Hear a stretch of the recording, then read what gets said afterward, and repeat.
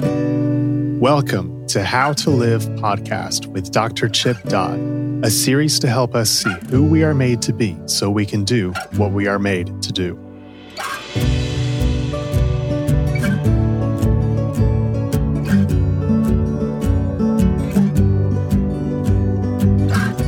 Hello, this is Dr. Chip Dodd. Welcome to the How to Live podcast uncut.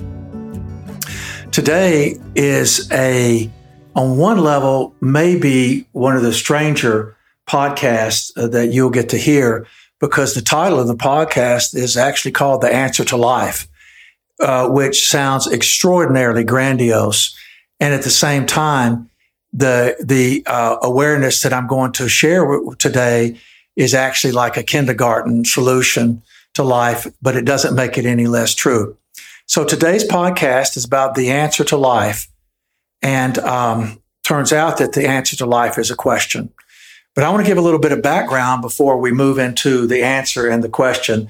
In my thinking, unless you've already kind of hung up on this one, or just hit the postpone button, I want to hold the excitement of the answer to life, which is a question, until a little bit later on in the podcast. But I promise we'll get to it. You've heard, if those of you who've heard some of the other podcasts, it's very clear what my emphasis is. Number one, I'm saying that you and I are created as emotional and spiritual creatures, created to do one thing in life, and that thing that we're created to do is live fully. But it turns out the way human beings are wired, or the way the DNA of our makeup is formed, is that which is nutritious, or in other words, gives energy to move towards fulfillment in the human being, what grows us is relationship. And what feeds the slug, what feeds the fox, what feeds the tree, what feeds the grass, what feeds the flowers, what feeds the people, in terms of the most highest level of nutrition, is separate and distinct. And I understand oxygen, water, I get all that.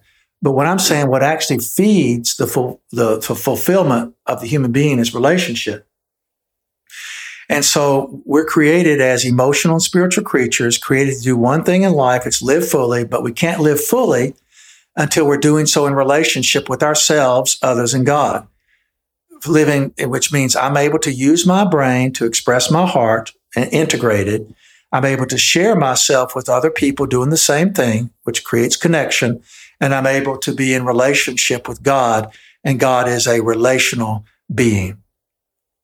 Now, living fully is the point of life, but when a human being is fully alive, they cannot help but become sort of a glory to God. In other words, they express the creation that God made a person to have.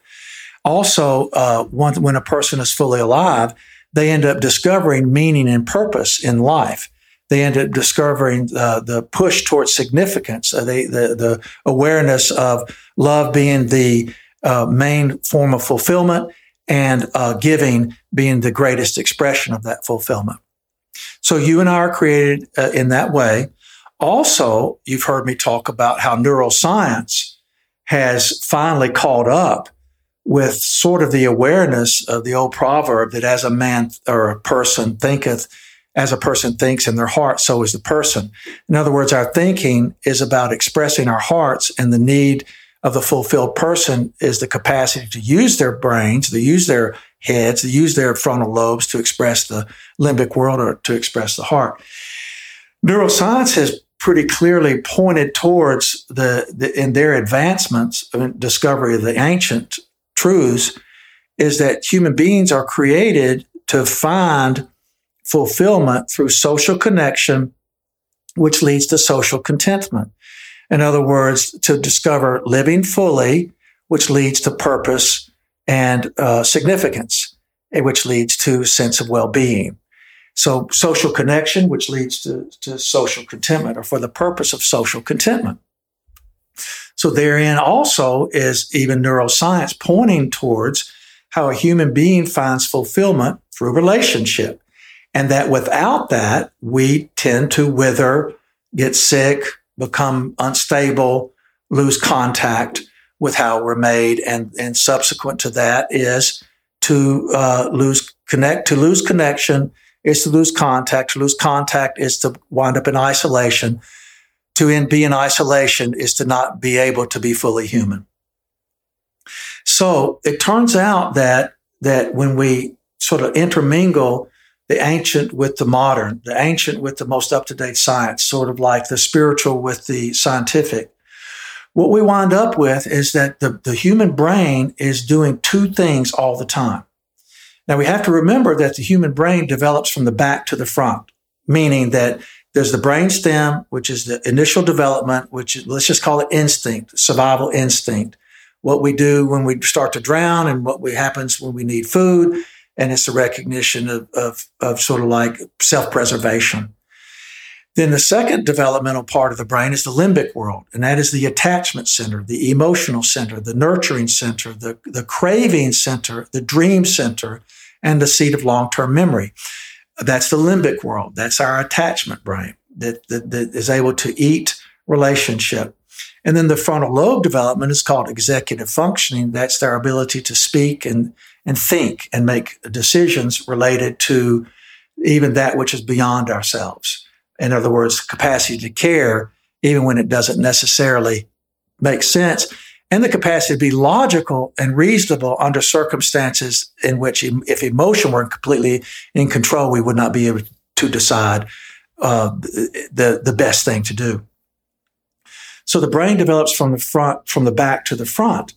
However, the last part of our development is created to be a tool of the highest expression of what makes us mainly human. In other words, the frontal lobe is actually there in our head, so to speak, to be able to articulate the struggles, needs, feelings, longings, desires, hopes, dreams, the imagination of the heart. So the main purpose of the frontal lobe, besides counting and memorizing how to bake a cake and do neurosurgery, the frontal lobes memorizes how to do life and figures out things. But for the purpose of what it's all for is in the territory of the heart or the limbic world for relationship. Now, when we get down to moving towards the answer to life, which is a question, we're going to go all the way back to kindergarten.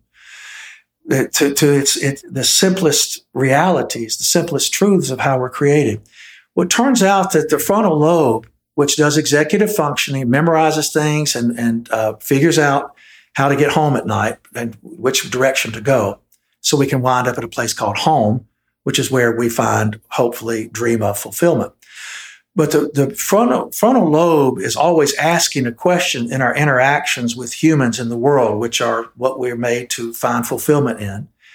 That the frontal lobe is always saying, "Is it safe?"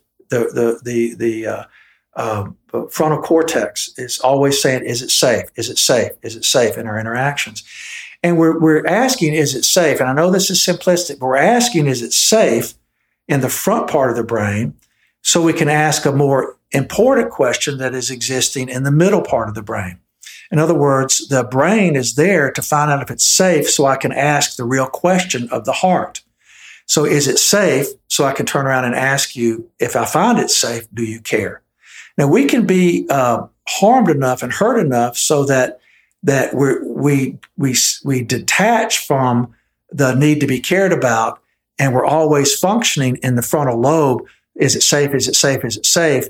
And because we have a separation that's created by harm and terror, we never get around to being able to vulnerably ask the question, do you care? Because we never find it safe enough to take the risk of asking the question. So that's called trauma, which means we're frozen out of being able to feel our feelings and actually ask the question, do you care? Because of the unhealed experiences of the past. We hope that you are benefiting from this podcast. If you are interested in more material from Dr. Dodd, please go to chipdodd.com or Sage Hill Podcasts. Thank you for listening. We now return to the rest of the podcast.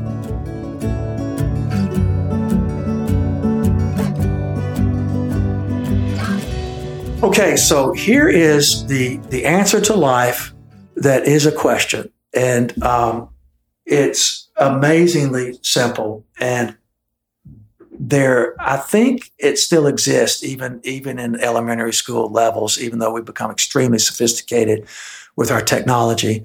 But the answer to life that is a question is this: do you like me? Question mark. I like you? Statement. Please circle yes or no. And that question is the answer to life, because in that question and in that statement and in that request is the craving for social connection, the hunger to live fully, doing so through relationship with ourselves, others, and God, using the frontal lobe to express the experiences of the limbic world, using our heads to express our hearts, and doing that in its simplest, purest form, rendered amazingly clear through vulnerability, and expresses the powerlessness of how we're created, and expresses the hunger and craving of joining with others to have a fulfillment that we're literally created to find. So in that question is the answer to how to live a life of fulfillment. Do you like me? I like you. Circle yes or no. Our ability to ask that question is also dictated or circumscribed by our capacity to tolerate and be emotionally resilient in the face of the answer being no to our question. Our ability to tolerate the answer no tests our ability for resilience.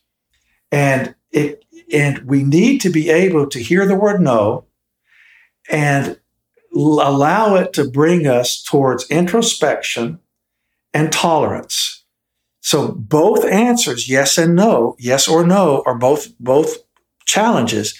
But no is the greatest challenge, because no doesn't mean you're worthless or unlikable or rejectable. It means that there's an opportunity for us to have introspection and also be able to tolerate that some people are not going to grasp who we really are, and bridges can be burned, people can reject, and that is how life is going to happen. But we need to be able to develop the emotional resilience to be able to tolerate no as we expand ourselves into the world. And you can't tolerate no until you've experienced some yeses.